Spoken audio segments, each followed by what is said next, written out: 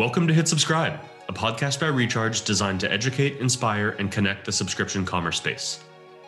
On this episode, we're talking with Christian Thrapp, co-founder and COO of Drift, a direct-to-consumer air care company.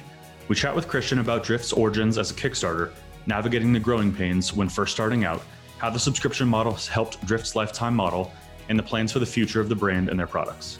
Christian, thanks for joining us. Hey, thanks for having me. Appreciate it. Give us a little bit of info about yourself and about Drift. Yeah, I am currently the Chief Operating Officer of Drift and co-founder. Drift is a direct-to-consumer air care company. So, selling air fresheners over the internet. When my mom told me I was quitting my job. I told my mom that to sell air fresheners. She was a little surprised, but here we are, So it's a good thing. We've been, give you a little background on Drift. We did a Kickstarter in 2016, just a small little one, me and my co-founder, Ryan Bayless, and just test waters a little bit while we're working our full-time jobs. And it worked out. Everything's good to go. We picked up a little bit of investment in 2017, and 2018, we quit our jobs, started doing this full-time. So it's been a fun ride. I was going to ask you, actually, I've heard the story that you had to tell your mom and it was an awkward conversation about selling air fresheners. What's that experience like, going from a stable job and founding this company and going into for a D2C company, air fresheners is something like not surprising or not super normal. It's kind of No. Yeah, not at all. So yeah, a little background on that. It was a little crazy. Like at the time, my wife was pregnant with our second child. We just bought a house. And I just got a promotion at my job. Like, we were going to make some pretty good money. And hey, we're going to try this. We're going to sell our fresheners online. So my mom's like freaking out about insurance. I'm like, look, we'll figure out insurance, don't worry about that. But I'm like, I absolutely have to make this work. It gives a little fire to everything, put the fire under it. So that helps a lot, there's a lot of reasons to make this succeed. So it made it work. All my coworkers just thought I was absolutely insane. Like, hey, you're selling air fresheners? I'm like, well, here we go. It's worked out so far. As moms usually do, a little overprotective and a little over worried. Yeah. Meanwhile, at Drift, how we started is my co-founder, Ryan Bayless, and I, we were on a hike actually one day. We were just kind of batting around business ideas. And he turns to me and he says like, oh, I've been sitting on this, but I've kind of been waiting for the right time. And he kind of explains how he had a nice car for a college student, back in the day. He's like, I loved my car. It looked nice. And then I'd always look at that Hanger air freshener hanging from my rear view mirror. I'm like, everything in my car, I love it. It's meticulously clean. It looks great. And then I have a piece of paper hanging from my rear view mirror, and I hate it.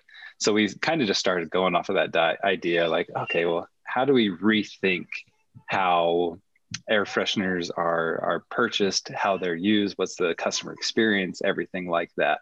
And he'd been sitting on it for a while, and we just, went to the drawing board and started getting stuff. And we just understand like, oh, we don't want the tacky stuff in our car. We just want something that looks good. You don't want to see a Maserati with a paper tree hanging from their rear view mirror. And so like with Ryan's, he's honestly a creative genius. With that creative genius backed with, I have a little bit more of the business acumen, the finances, the operations, everything like that. We kind of make like this great team to take this idea and bring it to fruition and, scale it. And now, we have an awesome company. Dig into Drift as a company a bit more.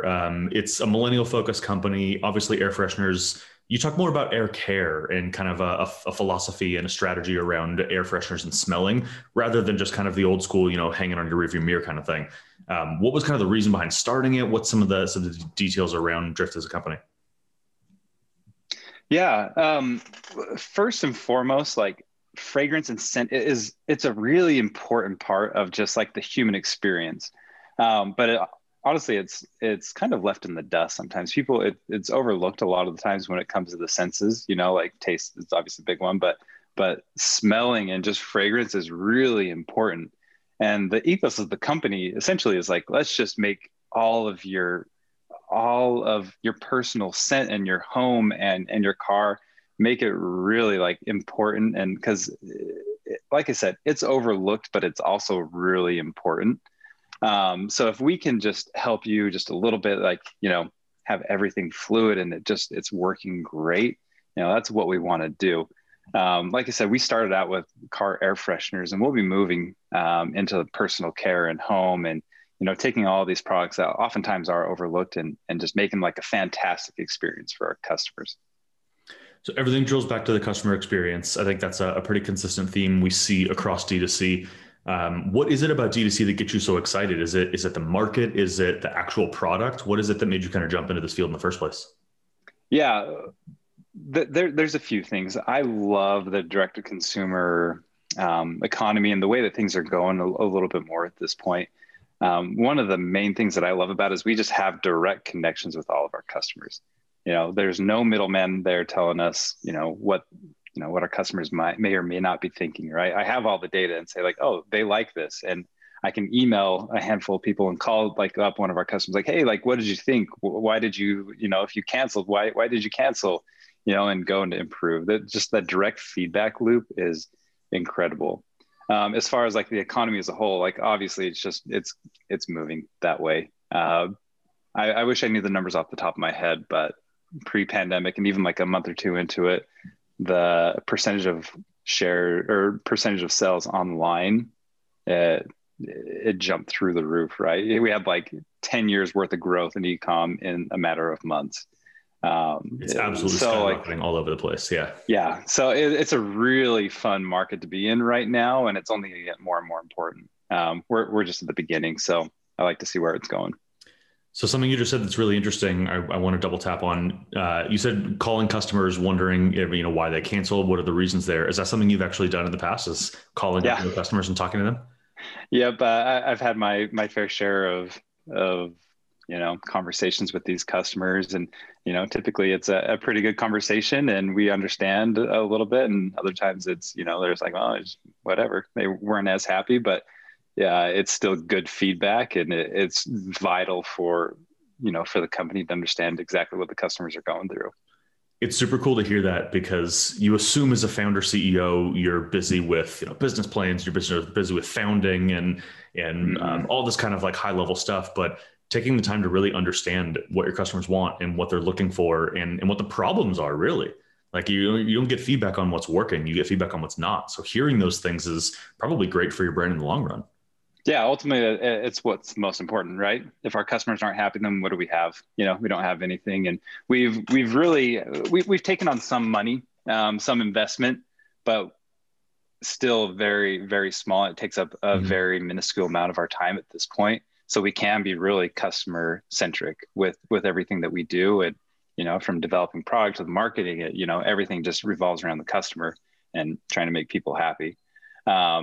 We've kind of taken the route of, let's raise less money and shoot for profitability versus let's, shoot for $1 billion top line and, be in the red for 10 years doing that or whatever. So, and that's, kind of the way that the direct consumer market's running a little bit as well. So it's really good.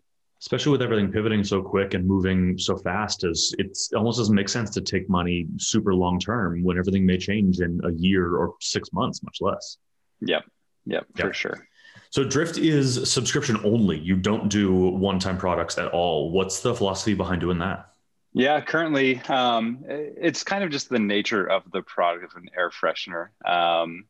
In the old days, when you're at the checkout, you'll buy a little hanger for yourself and pick it up and head on out. But as the economy moves more to e-com, you kind of just need that little reminder just to pick it up or whatever it may be. What's nice about the product is it's consumable. There's going to be a limit on how the longevity of the fragrance either way. So there's not a whole lot you can do about there. It's not like we're not like trying to plan obsolescence, like, oh, let's get into the perfect amount. It's just the nature of the product, honestly. There's only so much we can do. And if we could make one last for 6 months, we would do that. But, you're working within some limitations of physics and all that stuff. So, only so much we can do. So putting people on a subscription, it's worked out really well for us. We've tested like, okay, what if we do one-offs? And we found that this subscription model has helped our lifetime value the most. So it's worked out for us. Is lifetime value kind of your gold standard metric? Is that your end all be all thing that you end up coming back to? Yeah, honestly, we're always looking at the CAC to LTV ratio and like, okay, how can we, lower CAC, raise LTV, and everybody is happy in the end. Yep. You can kind of afford to spend a bit more if your LTV is higher versus if your CAC's raising, you got to kind of make sure you're keeping them for a longer period of time. It's all, It's fun math. We got to get into those numbers later. Yeah. We'll get into it because it's not easy with an $8 product. I'm sure. So I understand you kind of have a bit of a Trojan horse mindset or strategy, if you will. What is it about Drift that makes you guys unique in the spot that you're in currently? And you kind of mentioned earlier, you're going to start to move into home products and into personal care. How is the car kind of your Trojan horse in getting into those next markets? Yeah, it's a little bit of a two-pronged approach, but one of the main reasons why the car is so great is nobody's marketing towards the car right now, right? Part of that is because like nobody knows how to do e-com with car air fresheners. There's probably some stuff on Amazon and everything like that, but it's really an underserved market at this point. So as we build this up we understand how to sell air fresheners to, car air fresheners, people driving cars. So we have a huge leg up when it comes to that. And so it's a little bit easier and cheaper to build up our customer base, and that car becomes the Trojan horse, right? So like, okay, we have this great, awesome car air freshener, but you still have these, let's call them subpar scents for home and, for personal care. And we really just want to make awesome experience when it comes to the scent for everything that you're doing. So here's the car to begin with. It's an underserved market. It's a little bit easier for us to pick up these customers. And then, hey, we actually have these candles and reed diffusers, and we'll be launching some, bigger items for the home here in just a little bit that we're, kind of in the design process right now. It's like, if you already love our scents, here it is for your house, or for other aspects of your life, whatever it may be. It seems like a great product strategy. I think we're obviously TBD on whether it works or not, but everything in philosophy is there. Like you start in an underserved market, you start in a really, really good product market fit. There's not a lot of people marketing to the car.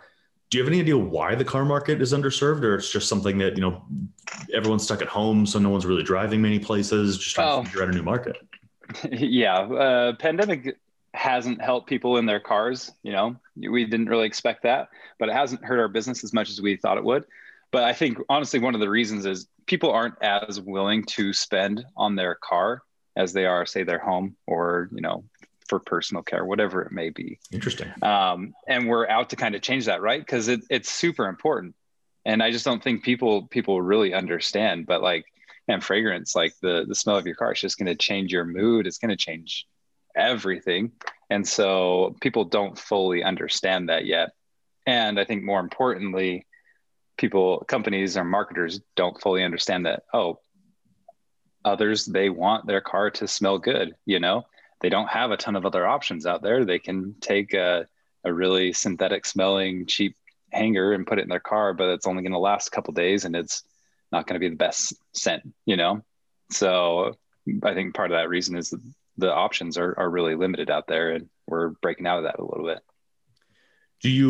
Have you gotten feedback from anybody who's a subscriber on using the air fresheners in different ways already? Like maybe bringing them into a car, and I'll give you a guess bring them into a house or into a room. Mm-hmm. For a bit more context, I actually am a subscriber to Drift.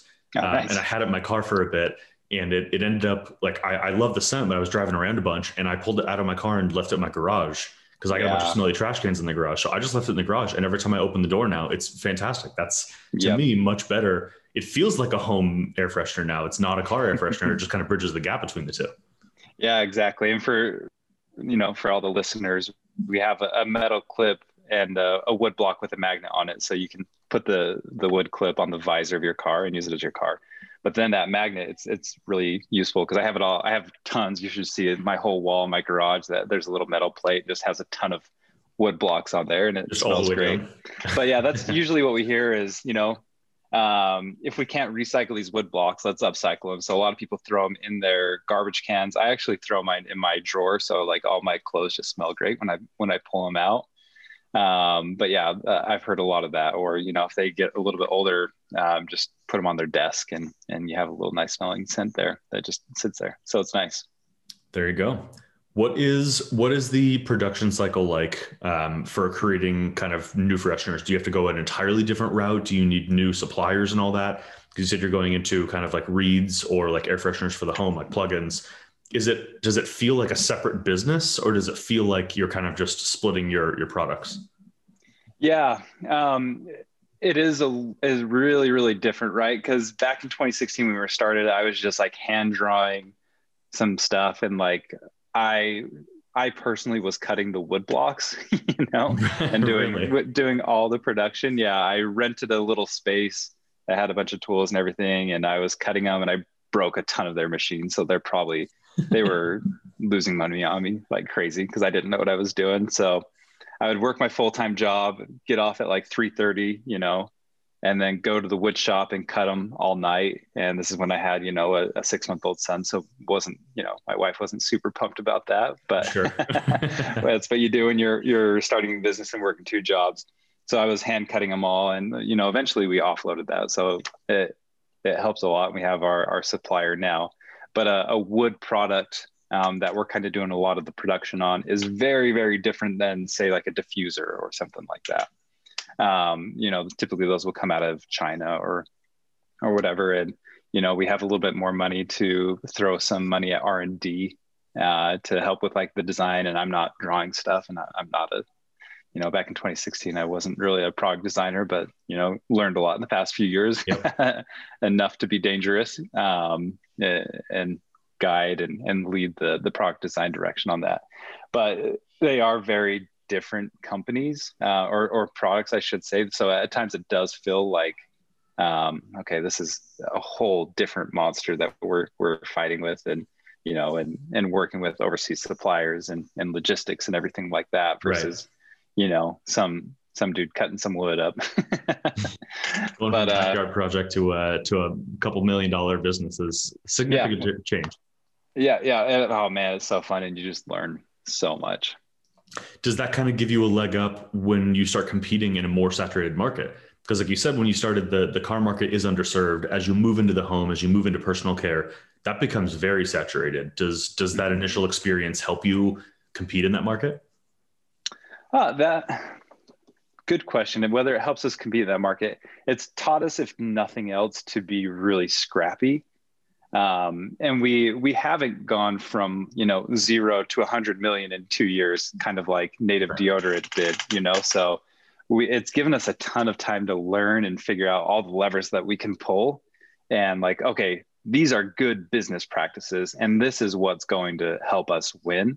And as we move into the home market and personal care, those definitely will be like good lessons and advantages for us to take into consideration. It seems like that's kind of the key overall lesson is the natives of the world hit a home run, and it's not a sustainable way to grow a business. To use the baseball metaphor, you can't win a World Series just hitting home runs. You got to get on first. You got to drive runs around.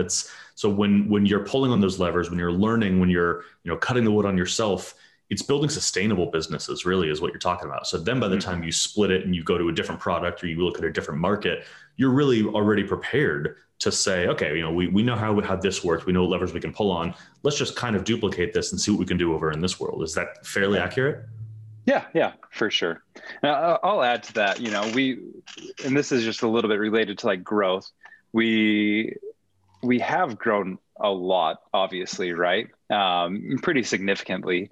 And the nice part about that is we have a little bit of a parachute. So like we're in a, I wouldn't even call like hyper growth, but we're in growth mode right now.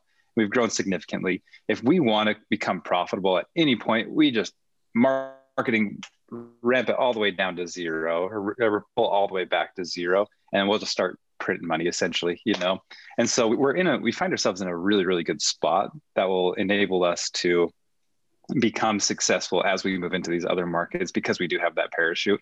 It reduces a little bit of the fear, like, oh, if I make the wrong move, am I going to totally destroy this business?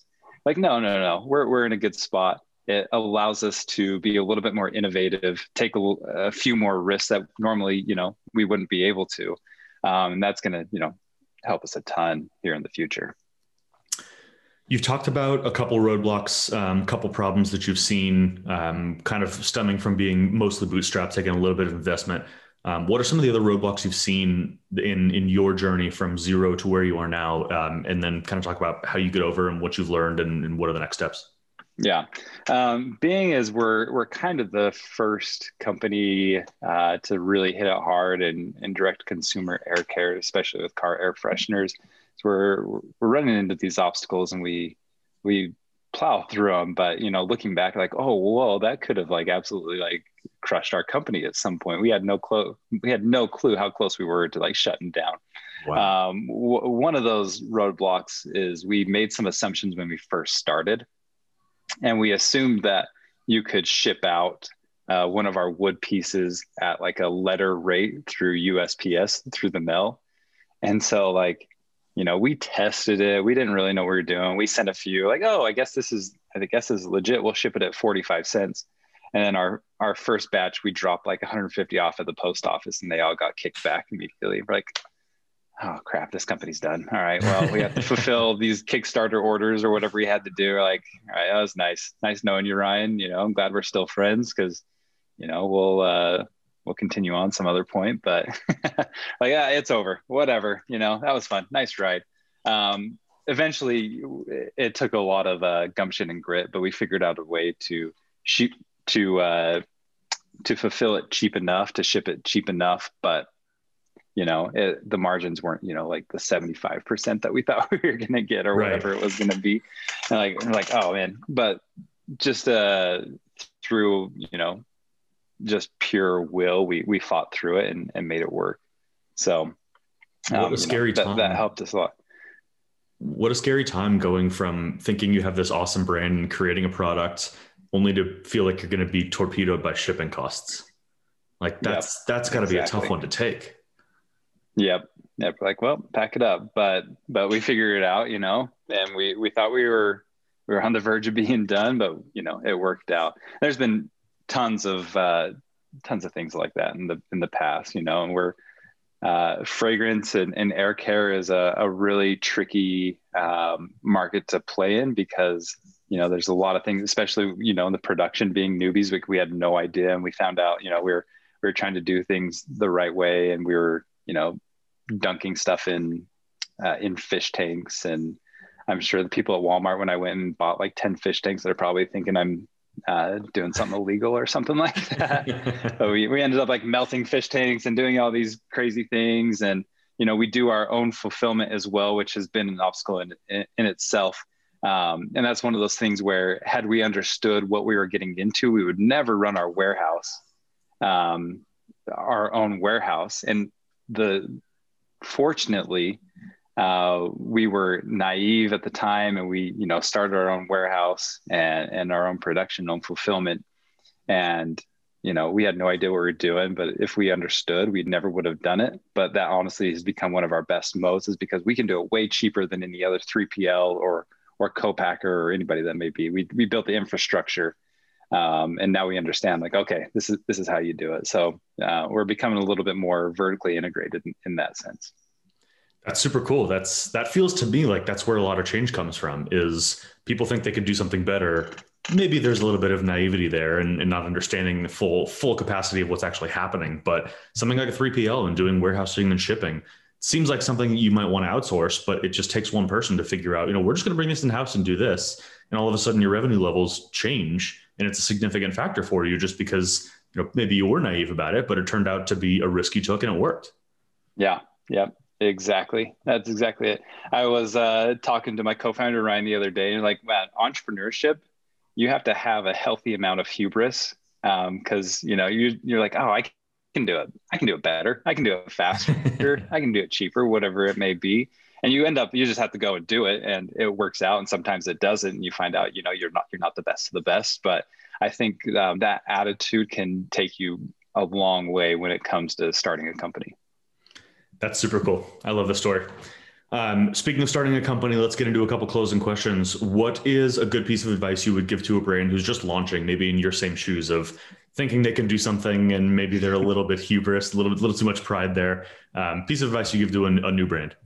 Yeah. Well, first, and this goes for anybody that's even thinking about starting a company, just go do it, right? I'm not the first one to say that, but the only difference between me and somebody else that hasn't started a company is I just started doing stuff. Or, that goes for anybody that started a company. You just have to just take that first step and go. And I think it's important, right? Because I definitely am not like the smartest or, the best with numbers or the most creative. But the difference is, we just decided to go and do it. Me and Ryan, we both are like, okay, we got this. We'll just go. We have enough of a parachute, and we were fortunate enough, like, if this fails, I'll go live in my parents' basement, whatever, we'll figure it out. But the other side to that is like, okay, you've already started doing it. Okay. So test everything that you possibly can do, whether it comes from creative to product, whatever it may be, just try to test it and bring out different iterations. And I think that's insanely important, just to get the best thing that you can possibly get out there. And you can only understand that if you're running tests. And they don't have to be, complex tests or anything like that, but like, send it out to your customers. Like, oh, hey, here's a product. Do you like it more or less than the other? Especially right in the beginning. It doesn't have to be complicated. It's great advice. I'm going to double up here. I think you just answered my second question, which was piece of advice to give to a brand scaling. Once they've kind of found your product market fit, how do you continue to grow? So I'm going to double up here and ask you again, what's now a second piece of advice you give for someone to kind of continue scaling and hit that hypergrowth platform? Gotcha. And this is something I'm trying to figure out myself a little bit more, and I'm understanding it more and more. But to us, systems are very important, right? And I'm kind of the personality of, let's just go get it started. We'll just get it. We'll be scrappy, And as we've built this thing and we're trying to scale, now these systems and processes and the organization is becoming a lot more important, right? So those tests, they have to be a little bit more systematic, and they have to have a little bit more data backing it and everything like that. So I think it becomes a little bit more important. And the other side to that is not losing focus on what the customers actually want. So if we're not talking to our customers consistently, if you're just kind of like, doing the same thing that you've always done, I think it's very easy to backslide and to not take it to that next level. And we're understanding that every day, like, oh, okay, we just have to do that 1% better, just a little bit every day, just get a little bit better at whatever we're doing, whether it's their systems or processes, and talking to the customers.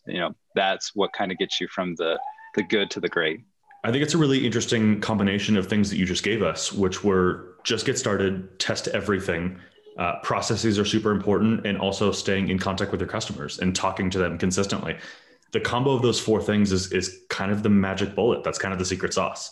So it seems like that's what everyone's chasing, is a combination of like, just get moving, but you got to kind of keep things systematic and test things, but you always have to have the customer in mind. It's cool to see that everyone is still working on these things, but it seems like you're definitely moving in the right direction. Yeah. Yeah. And one thing I'll add to that is, like I said, part of my personality is like, I'll get it up there and we'll be scrappy. And I think one piece of that is like people that you hire. So we recently brought on a VP of revenue and analytics.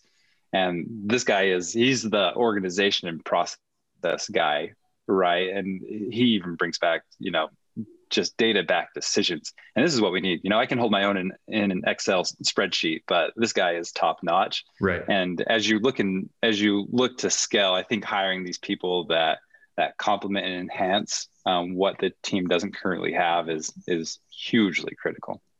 Hiring is insanely critical. It's so funny to see how many people say hiring is kind of the make or break to their success. Mm-hmm. Last question for you. What physical products do you subscribe to? Great question. I love the e-com. So I think Quip is like my number one, because every month that I get that that toothbrush head, I'm like, oh, heck yeah, love it. My teeth feel great afterward. I also get Native too. So, I'm really basic when it comes to my subscription. But also, if I could get like a subscription in some Allbirds shoes, I'd be down. I'm sure they probably even do it. But if my budget allowed a subscription in Allbirds shoes, I would do that. There you go. Better way to put it. Christian, thank you for joining. Really appreciate your time. Awesome. Thanks so much, guys. We'd like to thank Christian once again for joining us. If you're interested in Drift, you can head over to drift.co. If you're looking for more of our episodes, check us out at rechargepayments.com/hit subscribe. And to get the latest episodes, remember to hit subscribe on whatever platform you're listening from.